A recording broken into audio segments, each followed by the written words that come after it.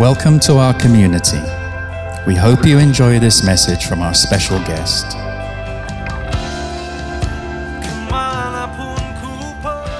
Hello, happy Sunday, Jemaat Tuhan IFGF ICC Bali, khususnya jemaat dalam bahasa. Senang untuk mendengar bahwa Anda sudah akan mulai ada kebaktian secara onsite. Saya berdoa supaya setiap kita boleh terus menjaga kesehatan, dan untuk Anda khususnya yang merayakan minggu ini adalah minggu Thanksgiving, Pastor Don and everyone who celebrate Thanksgiving, saya mau mengatakan Happy Thanksgiving for all of you. Sebelum saya masuk pada firman Tuhan, saya ingin kita mulai mencatat. Ini adalah minggu Thanksgiving. Yang pertama adalah, what are you grateful for? Apa yang engkau syukuri sepanjang tahun 2020 ini? Dan yang kedua, who are you grateful for? Ini kayaknya PR yang listnya bisa panjang maupun pendek. Tapi saya berdoa ketika Anda mulai menuliskan, akan timbul suatu ucapan syukur sehingga Anda bisa mengakhiri tahun 2020 ini dengan penuh sukacita dan kemenangan, karena Anda boleh merasakan greater blessings di balik dari semua yang terjadi di tahun ini. Kalau Anda perhatikan, saya tinggal di Surabaya dan udah begitu lama kita nggak piknik. Jadi kalau Anda katakan bahwa kita ini butuh piknik, dan satu-satunya yang kita bisa lakukan untuk menghibur diri, saya bersama teman-teman di Surabaya dan juga iCare saya, kita sering sepedaan bareng. Dan seringkali terjadi proses membohongi diri sendiri. Saya sering foto-foto, contohnya di gambar yang pertama di sebelah kiri itu, kita foto berdua, saya bersama dengan istri, dan kita tulis, wow, akhirnya kita bisa ke Petra, ke Jordan di masa ini. I know itu bohong gitu ya, tapi ya paling nggak menghibur diri yang kurang piknik ini.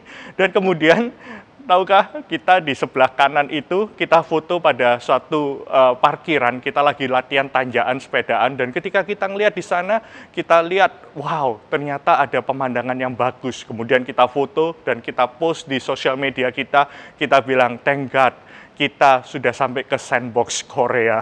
Tahukah Anda, itu semua hanya dalam halusinasi kita semua gitu ya. Maklum, lagi halu, lagi butuh piknik. Namun ada sesuatu yang menarik ketika kita perjalanan. Foto sebelah kiri itu adalah kita ada di Madura pada waktu itu. Kita menyeberangi bersama teman-teman, kurang lebih ada 25 orang, kalau nggak salah berapa waktu yang lalu kita ke sana. Dan kita sudah lama merindukan itu, makanya kita buat suatu acara yang spesial. Kita semua tes rapid supaya kita saling aman dan saling menjaga, dan itu butuh waktu kurang lebih 2 jam untuk mencapai ke sana. Jadi kita udah persiapkan dengan baik. Masalahnya adalah sehari sebelumnya, mulai jam 12 siang pada waktu itu, terjadi hujan. Hujannya rintik-rintik tapi nggak berhenti-berhenti sampai sore gitu ya. Dan kemudian kita udah teman-teman di grup sepedaan kami, kita kasih nama Build Bridge Not Walls gitu ya, karena kita akan melewati jembatan Suramadu, kita mau membangun jembatan dan bukan tembok gitu ya. Jadi kita akan menyeberangi jembatan, dan kemudian kita pergi melihat tempat wisata yang indah seperti itu, tujuannya foto-foto. Jadi waktu itu kita sempat ngobrol, guys, kalau besok sampai tetap hujan, apa yang kita lakukan? Wah, bahaya, karena ada beberapa yang juga para wanita, di mana kita mungkin perlu berjaga supaya tidak terjadi apa yang nggak diinginkan. Jadi kita semua bicara, oke, kalau besok sampai hujan kita cancel aja ya. Masalahnya kita udah sewa mobil untuk balik, karena kan baliknya nggak boleh pakai sepeda di sana, karena melewati jembatan yang syarat dengan mobil. Jadi kita harus masuk pagi-pagi, dan kemudian kita keluarnya naik mobil, dan di tengah perjalanan, kita semua harus bisa menikmati, karena itu kita ada yang foto, ada mobil yang mengikuti kita. Tapi waktu itu kita katakan, yuk kita berdoa supaya hujan itu bisa berhenti. Dan benar, saudara, waktu itu hujan itu berhenti tengah malam, kurang lebih jam 2 malam, hujan itu berhenti, dan kita berangkat, saya bangun jam 4, dan kemudian kita, wow, siap. Dan pada waktu itu kita bisa ke sana dengan sukses, dengan lancar. Tadinya udaranya yang prediksinya bisa panas. Kalau kita di Surabaya, Madura itu kalau panas terik sekali. Tapi kita semua bisa melihat suasana yang mendung, dan kita bersyukur. Wow, doa kita dikabulkan oleh Tuhan. Hujan bisa berhenti karena doa kita. Nah, hari ini saya ingin berbicara tentang seseorang yang namanya Elia. Alkitab mencatat bahwa dia adalah manusia biasa, bukan manusia luar biasa, sama seperti kita. Bahkan dalam bahasa Inggrisnya dikatakan a man with a nature like ours, with the same physical, mental, and spiritual limitation and shortcomings.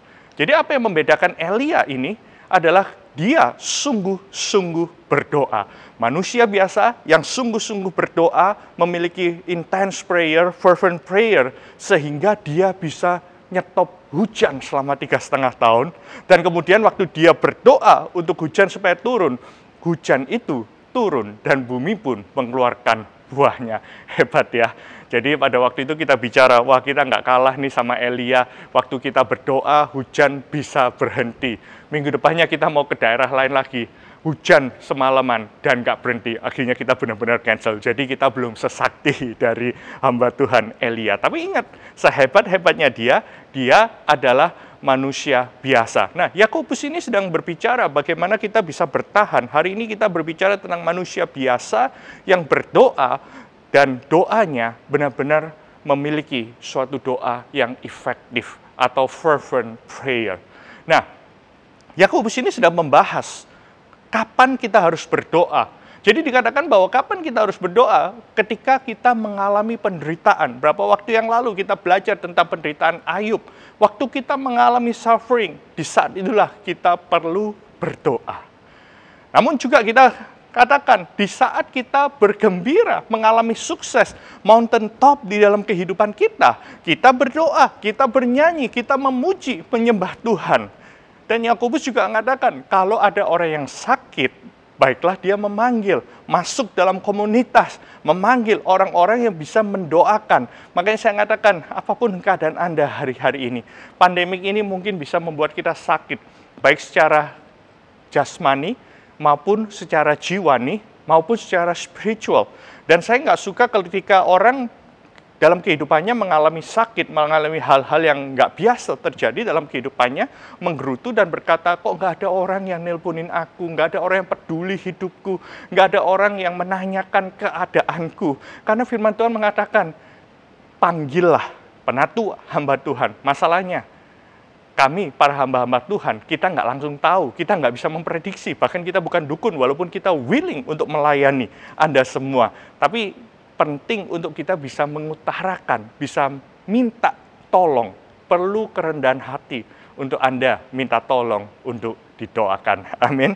Dan bahkan dikatakan di sini ketika kita mulai minta didoakan, ada hal-hal dalam kehidupan kita yang perlu dibereskan.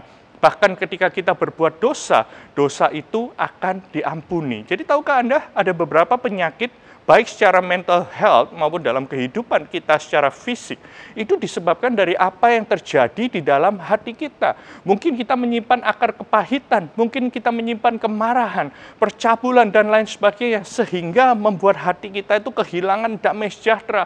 Makanya firman Tuhan mengatakan, kalau ada dosa, dia pun akan diampuni, dan kemudian perlu ngaku. Yakobus mengajarkan kita bisa minta pengampunan dari Tuhan.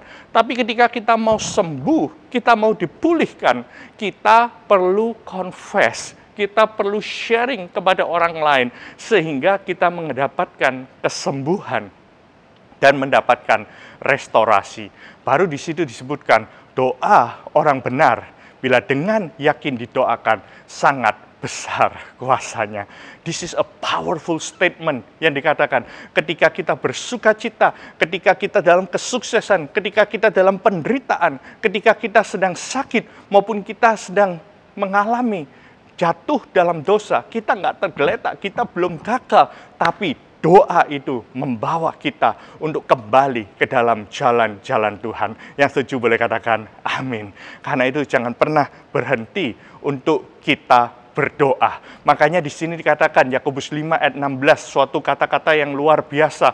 Confess your sin, pray for one another. Saya mau ini menjadi kebiasaan kita. Walaupun kita nggak bisa kebaktian secara on-site mungkin masa-masa ini. Sebagian besar tahun 2020 ini kita habiskan secara online. Bukan berarti kita nggak bisa saling mendoakan. Confess untuk kesembuhan. Kemudian pray one another supaya kita bisa sembuh dan kita bisa dibenarkan. Dan ketika itu kita mulai lakukan bersama dengan Tuhan Yesus.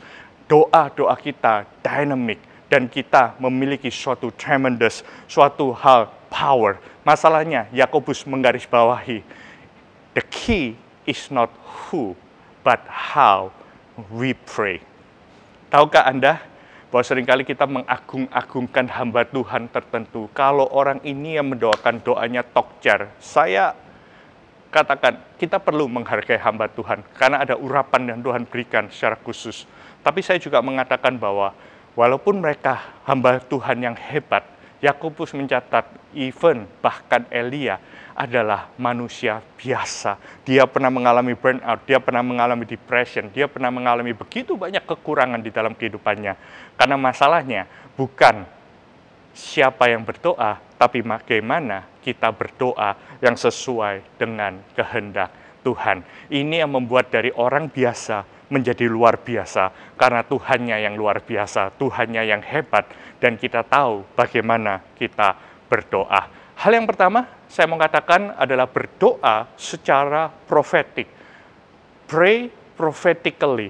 Berdoa secara profetik ini penting buat kita, untuk kita bisa melihat kebesaran Tuhan di dalam kehidupan kita. Nah, saya mau kasih tahu background-nya. Kisah mengenai Elia ini ada dalam 1 Raja-Raja 17, 18, dan 19, dan 20. Nah, ceritanya adalah pada waktu itu mereka menyembah Nabi Baal. Mereka jauh dari Tuhan. Ada seorang raja yang terkenal namanya Ahab dan ratunya namanya Isabel pada waktu itu. Dan mereka membuat bangsa Israel, mereka jauh dari Tuhan. Dan Elia memiliki tugas khusus. Karena mereka tidak mau berjalan sesuai dengan kehendak Tuhan, maka tidak ada hujan selama 3,5 tahun pada waktu itu. Nah, singkat cerita, kemudian di dalam 1 Raja 18, itu adalah Elia melawan 450 Nabi Baal pada waktu itu. Dan mereka semua kalah oleh peran Elia yang berdoa, manusia biasa yang berdoa sehingga terjadi suatu hal yang luar biasa. Jadi saya mau kasih tahu ini. Lalu turunlah api Tuhan menyambar habis korban bakaran, kayu api, batu dan tanah itu, bahkan air yang dalam parit itu habis dijilatnya. Ketika seluruh rakyat melihat kejadian itu, sujudlah mereka serta berkata, Tuhan itu adalah Allah. Tuhan dialah Allah.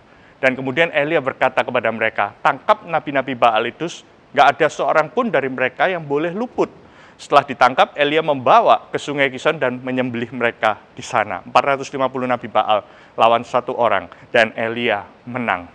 Dan kemudian berkatalah Elia kepada Ahab, pergilah, makanlah, dan minumlah.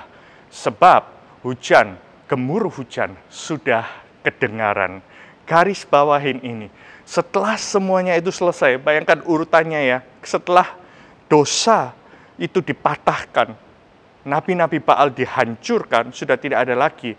Dan disitulah Tuhan berkata, ini saatnya hujan akan turun. Pertanyaan saya, apakah hujan sudah turun? Belum.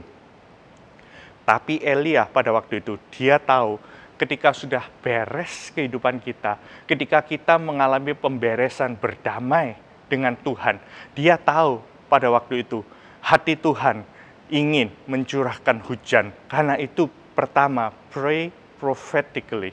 Sebab bunyi derau hujan itu sudah kedengaran. Sudah kedengaran atau belum? Belum. Tapi Elia berkata secara profetik. Saya mengatakan bahwa 2020 mungkin begitu banyak hal yang terjadi di dalam kehidupan kita. Ada bisnis yang mengalami kehancuran. Ada keluarga yang sakit. Ada begitu banyak berita demi berita yang tidak mengenakkan terjadi di dalam kehidupan kita. Tapi saya mau katakan, tahun 2021, ada seorang hamba Tuhan, banyak orang mengatakan, bagaimana kita menjadi orang yang bisa bertahan, bahkan mengubah keadaan dari uncertainty kepada greater destiny sesuai dengan tema kita, adalah orang-orang yang bisa reimagine. the future. Membayangkan kembali. Yuk, saya mau mengajak kita, sama-sama kita berdoa secara profetik. I know masa-masa kita belum beres, pandemik ini belum selesai, masalah mungkin masih begitu banyak. Saya mau tanyakan, titip pesan untuk kita bisa doa secara profetik. Bayangkan 5 dan 10 tahun dari saat ini, kita mau cerita kepada anak kita atau kepada cucu kita generasi mendatang. Pertanyaannya, cerita apa yang kita mau dengar atau apa yang mereka dengar tentang hari ini kepada generasi mendatang. Apakah kita mau dengar cerita bahwa pada waktu itu membosankan sekali, nggak suka aku dengan situasi tahun 2020? Apakah mereka ngelihat bahwa orang tuanya berantem terus, mereka fighting, saling menyalahkan, stres, depresi, mengurung diri, hidup dalam isolasi? Ataukah kita mau membuat suatu cerita di mana tahun 2020, ya tahun yang susah, tapi kita bersyukur dan kita belajar sesuatu. I know saya nggak menyangkali, nggak menganggap remeh masalah yang kita sedang alami masa-masa ini. Ada begitu banyak orang tua dan anak mengalami kesusahan dalam proses belajar mengajar. Ada begitu banyak suami dan istri mengalami konflik pertikaian. Ada begitu banyak pelayanan-pelayanan yang kita dulunya bisa lakukan, sekarang nggak bisa lakukan. Tapi saya mau kita sama-sama reimagine. Sama seperti Elia, apa yang ingin kau katakan mengenai tahun-tahun mendatang. Mulai bayangkan dan berdoa secara profetik. Mumpung kita menjelang akhir tahun, let's pray. Apa yang Anda ingin ceritakan kepada next generation 5-10 tahun mendatang?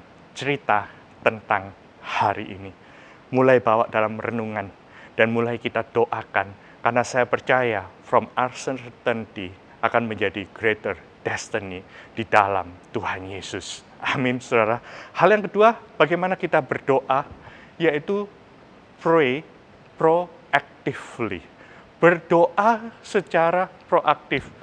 Yes, kita berdoa mulai membayangkan apa yang Tuhan ingin kerjakan di dalam keluarga kita, di dalam pekerjaan kita. Mungkin ada pekerjaan-pekerjaan baru yang Tuhan izinkan terjadi di dalam kehidupan kita. Bisnis ini sepi, ada pekerjaan baru yang Tuhan sedang bukakan. Mungkin ada pengalaman-pengalaman rohani baru yang kau sedang alami. Engkau mengalami pemulihan dalam keluargamu. Mereka akan melihat Kristus ada di dalam kehidupan kita. Tapi kita bisa melihat bagaimana pada waktu itu Elia, pada waktu saat Ahab pergi untuk makan dan minum, Ahab sudah tenang karena dia ngerasa, oh ya, semua sudah dibasmi. Urusanku sudah beres sama Tuhan, aku tinggal nunggu hujan. Tapi Elia, dia nggak diam sendiri. Dia naik ke puncak gunung Karmel. Dia membungkuk ke tanah. Ini bicara mengenai doa. Kemudian mukanya sampai di antara kedua lututnya. Jadi posisinya itu benar-benar kneel down, benar-benar berlutut di hadapan Tuhan. Benar-benar seolah-olah dia ingin berdoa sampai sesuatu terjadi. Berdoa seperti seorang wanita, seorang ibu yang hendak melahirkan. Dia berdoa untuk berharap sesuatu yang besar terjadi. Dan dia kemudian suruh. Dia tadi udah berkata, aku udah dengar loh suara hujan itu. Hujan sebentar lagi akan datang. Kemudian dia suruh bujangnya, naiklah ke atas, lihatlah ke arah laut. Dan bujang itu naik ke atas dan melihat, dan dia berkata, tidak ada apa-apa. Waktu bujangnya berkata, tidak ada apa-apa, apakah Elia menyerah? Enggak. Dia ngomong, coba lihat lagi. Coba lihat lagi. Berapa banyak di antara kita, kau sudah mencoba, dan kau belum berhasil satu kali. Dan mengatakan, aku gagal dalam hidup ini. Masalahku terlalu besar, nggak ada yang tahu. But pray proactively. Lihat, Elia mengatakan, pergilah sekali lagi. Dan sampai berapa kali? Sampai 7 kali pada waktu itu. Ada suatu prinsip di sini. Berdoa secara proaktif adalah kita nggak cuma sekedar berdoa, tapi kita mulai melihat, look up, mulai melihat apa yang Tuhan sudah kerjakan atau akan kerjakan di dalam kehidupan kita. Dan prayer with expecting, berharap sesuatu terjadi. Doa secara proaktif, kita bisa melihat bahkan sampai 7 kali. Dia nggak tinggal diam. Dia mengatakan, lihat, awan ada di sana. Lihat, siapa tahu awan ada di sana. Dan kemudian dia katakan, pada ke-7 kalinya, berkatalah bujang itu. Lihat, sampai berapa kali? 7 kali. Ada awan kecil, sebesar telapak tangan. Kalau Anda melihat awan ini sebesar telapak tangan, kecil atau besar? Kecil sekali. Timbul dari laut.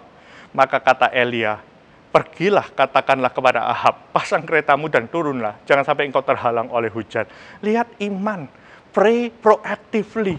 Dia lihat ada hal kecil terjadi, progres kecil, langsung dia bilang, be prepare, siapkan, karena hujan akan turun. Jangan sampai engkau kelewatan, terhalang oleh hujan. Apa yang saya mau katakan di sini?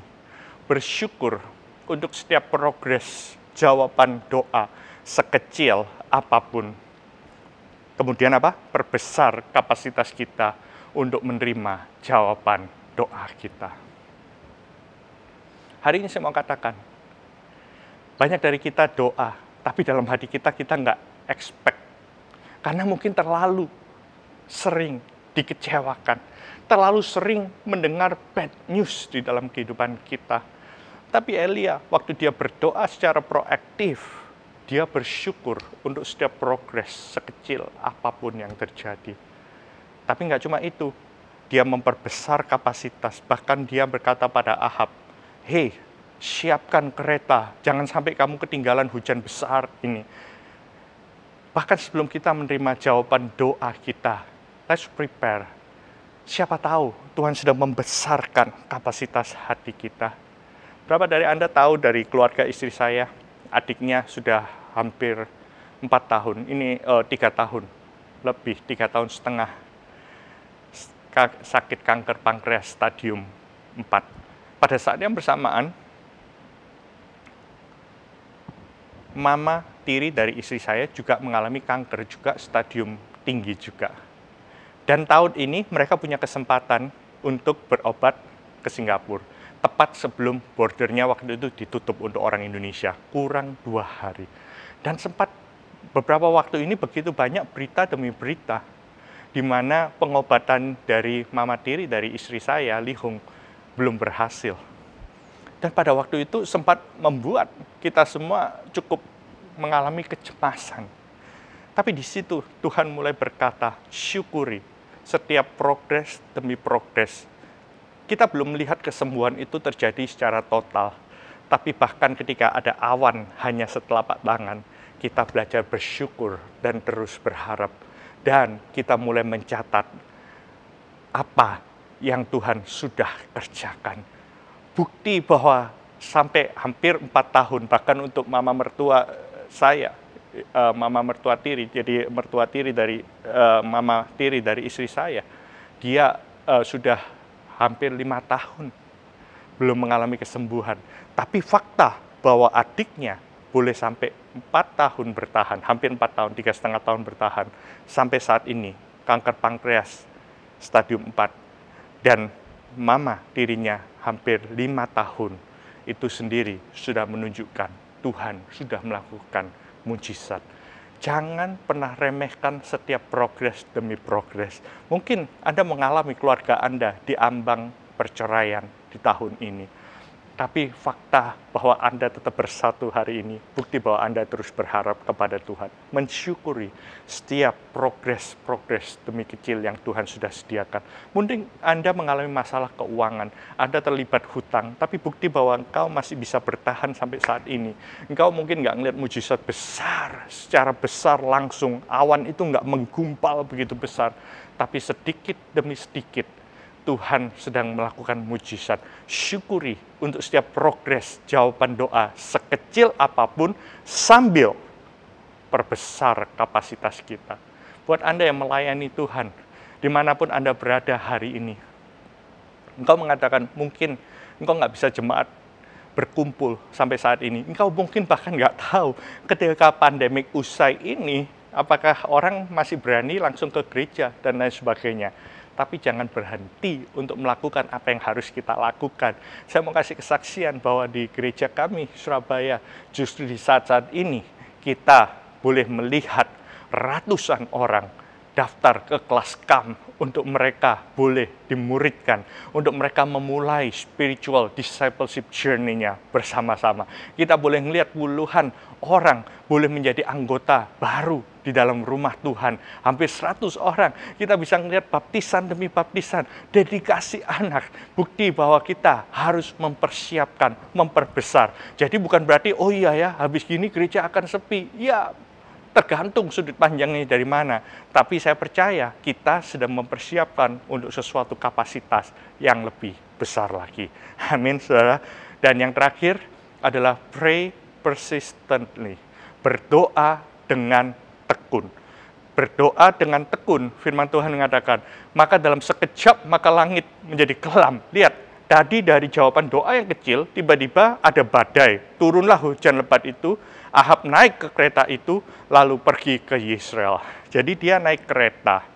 Tapi Elia oleh kuasa Tuhan, dia berlari. Satu naik kereta, satu berlari, dan Ahab sampai ke jalan menuju Yisrael. Dia bisa mendahului Ahab. Tahukah Anda? Orang yang benar-benar persisten akan mengalahkan mereka yang cepat. Saya ulangi ya, kalau kita melakukan sesuatu dengan persisten dan tekun, eventually, lama-kelamaan kita bisa mengalahkan orang yang mungkin di awalnya berlari dengan kencang, berjalan kira-kira kita ngelihat, mereka kok bisa hebat ya, cepat sekali, tapi nggak punya stamina di dalam kehidupan ini. Doa yang persisten, kalau engkau ngotot dan tekun, saya percaya Tuhan sedang memperbesar kapasitas hidup kita, dan pada waktunya Tuhan akan menjawab sesuai dengan kehendaknya di dalam kehidupan kita. Tahukah Anda binatang yang tercepat di dunia itu adalah citah. Jadi kalau Anda melihat citah ini dapat berlari kurang lebih 109 sampai 120 km. Jadi kalau Anda mau balapan sprint, dia manusia nggak ada yang bisa mengalahkan dia. Dia dari 100 meter itu bisa dia lakukan mungkin antara 3 sampai 6 detik secara cepat gitu ya. Dia bisa lakukan itu dengan cepat. Manusia terhebat 100 meter paling 6, atau 9, saya nggak pasti. Namun tahukah Anda, untuk kereta kuda yang dipakai adalah binatang anjing Aleski. Kenapa? Karena citah itu dia bisa berlari secara cepat, tapi nggak punya stamina sehebat dari anjing Aleski ini. Yang lebih lagi, fakta manusia tercepat yang menyelesaikan maraton, rekornya itu dipecahkan oleh seorang dari Kenya. Dan dia bisa memecahkan rekor itu dalam waktu 2 jam, 1 menit 39 detik kalau nggak salah. Dia bisa memecahkan rekor tersebut. Artinya apa? Ternyata rahasianya, saudara, pada waktu perjalanan kita ini, pertandingan kehidupan ini adalah seperti maraton. Yang dibutuhkan bukan hanya kecepatan, tapi stamina. Kenapa citah nggak bisa lari maraton? Konon katanya, dia bisa lari secara kenceng, tapi dia hanya bisa punya stamina sampai 1 menit, karena kapasitas jantungnya tidak mumpuni. Jadi kalau Anda suatu saat nanti di hutan ketemu citah, balapan lari, Anda cukup berdoa, Tuhan, aku mau bertahan 1 menit lagi. 1 menit aja, begitu Anda bisa lari 1 menit, mungkin Anda akan kalah. Tapi setelah 1 menit, kecepatan dari citah itu akan berkurang, dan eventually Anda akan mengalahkan. Boleh dicoba ya, nanti kalau di hutan, atau jangan dicoba deh gitu ya. Nah, kita bisa melihat di sini, bahwa yang dibutuhkan adalah stamina. Dan tahukah Anda, Yakobus mengatakan gini, saudara-saudaraku, jika ada di antara kamu yang menyimpang dari kebenaran, dan ada seorang yang membuat dia berbalik, di musim ini adalah suatu kesempatan untuk kita bisa berdoa dengan tekun, untuk orang yang mulai menyimpang dari kebenaran. Begitu banyak orang menyimpang dari kebenaran. Dan kalau kita punya kesempatan dimanapun kita berada untuk membuat orang tersebut berbalik. Ketahuilah barang siapa membuat orang berdosa berbalik dari jalannya yang sesat, dia akan menyelamatkan jiwa orang itu dari maut dan menutupi banyak dosa. Saya senang The Message mengatakan, "My dear friends, if you know the people who have wandered off from the truth, don't write them off." Kalau Anda melihat orang mulai menyimpang, mulai jauh dari Tuhan, jangan dihapuskan dari catatan doa Anda. Go after them, kunjungi mereka. Ini kesempatan. Get them back, and you will have rescue precious life from destruction. Kita akan menyelamatkan mereka dari kerusakan. Karena ketika mereka sendiri, mereka akan rusak. Jaminan, karena kita perlu komunitas di masa-masa ini. And prevented an epidemic of wandering away from God. Tahukah ada yang lebih hebat daripada pandemi COVID-19 ini, yaitu epidemic of wandering away from God. Begitu banyak orang secara perlahan-lahan menjauhkan diri dari Tuhan. Dan kita bisa melihat doa yang persisten akan menyelamatkan begitu banyak orang dimanapun Anda Tuhan tempatkan. Di iCare Anda, di keluarga Anda, di tempat pekerjaan Anda. Saya berdoa ini adalah waktunya Anda bisa mengalami tuaian demi tuaian. Dimulai dengan doa yang bersungguh-sungguh dan doa yang persisten. Tahukah Anda perjalanan hidup kita ini seperti sebuah pertandingan maraton. Bukan hanya kecepatan, namun stamina yang kuat, miliki ketekunan, terutama dalam doa. Saya mau tutup dengan perbandingan ini. Kalau kita lihat Ahab dan Elia, Ahab adalah man of the flesh, selalu memikirkan kepentingan dirinya sendiri. Tapi Elia adalah man of the spirit, dia memikirkan apa yang dari Tuhan. Ahab penuh dengan pesta pora feasting, tapi Elia belajar untuk fasting, berdoa, dan berpuasa.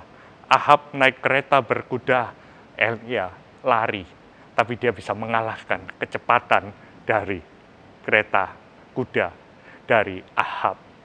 Ahab selalu playing around, nggak serius. Tapi kita lihat Elia, dia berdoa. Manusia biasa, tapi dia berdoa. Dan mujizat luar biasa boleh terjadi di dalam kehidupannya. Saya berdoa, menjelang kita memasuki tahun 2021, Anda nggak berhenti berdoa. Pray prophetically, pray proactively, and pray persistently. Saya ingin berdoa buat Anda semua. Taruh tangan Anda di dada. Bapak, hamba berdoa. Dalam beberapa waktu lagi Tuhan, kami memperingati kelahiran-Mu. Bahkan Tuhan, kami akan memasuki tahun 2021. Hamba berdoa Tuhan, setiap kami tempat ini, kami nggak menyerah. We want to stay the course. Kami mau bertahan sampai akhir. Kami nggak mau menyerah, kami mau pray prophetically Tuhan. Membayangkan apa yang Kau sudah sediakan dalam kehidupan kami untuk tahun mendatang Tuhan. Hamba berdoa Tuhan, setiap kami mau pray proactively. Bahkan Tuhan ketika kami belum melihat mujizat terjadi, kami mengucap syukur untuk progres demi progres yang Kau izinkan terjadi. Untuk itu kami bersyukur Tuhan. Kami juga mau berdoa persistently Lord. Kami berdoa, kami nggak pernah Tuhan menyerah. Terima kasih, berkati Tuhan setiap jemaat-Mu yang melihat Engkau menjaga mereka, Engkau melindungi, Engkau menyinarkan wajah-Nya kepada mereka Tuhan. Dan memberikan Tuhan damai sejahtera, kasih karunia di dalam nama Tuhan Yesus. Amin. God bless you.